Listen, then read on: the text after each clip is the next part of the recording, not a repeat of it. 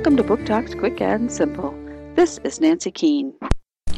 Amanda and Leo still can't speak to each other, and they are involved in another birthday mystery. Their friend's little sister has become catatonic, and the kids are told it's because Angelina was not able to complete her birthday blessing. Now it is up to Amanda and Leo to go back in time and make sure the birthday blessing is completed. But they need to be successful at least 3 times in order to break the spell.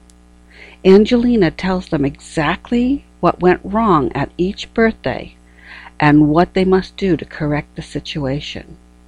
Can they possibly do this? The Last Present by Wendy Moss, Scholastic Press, 2013.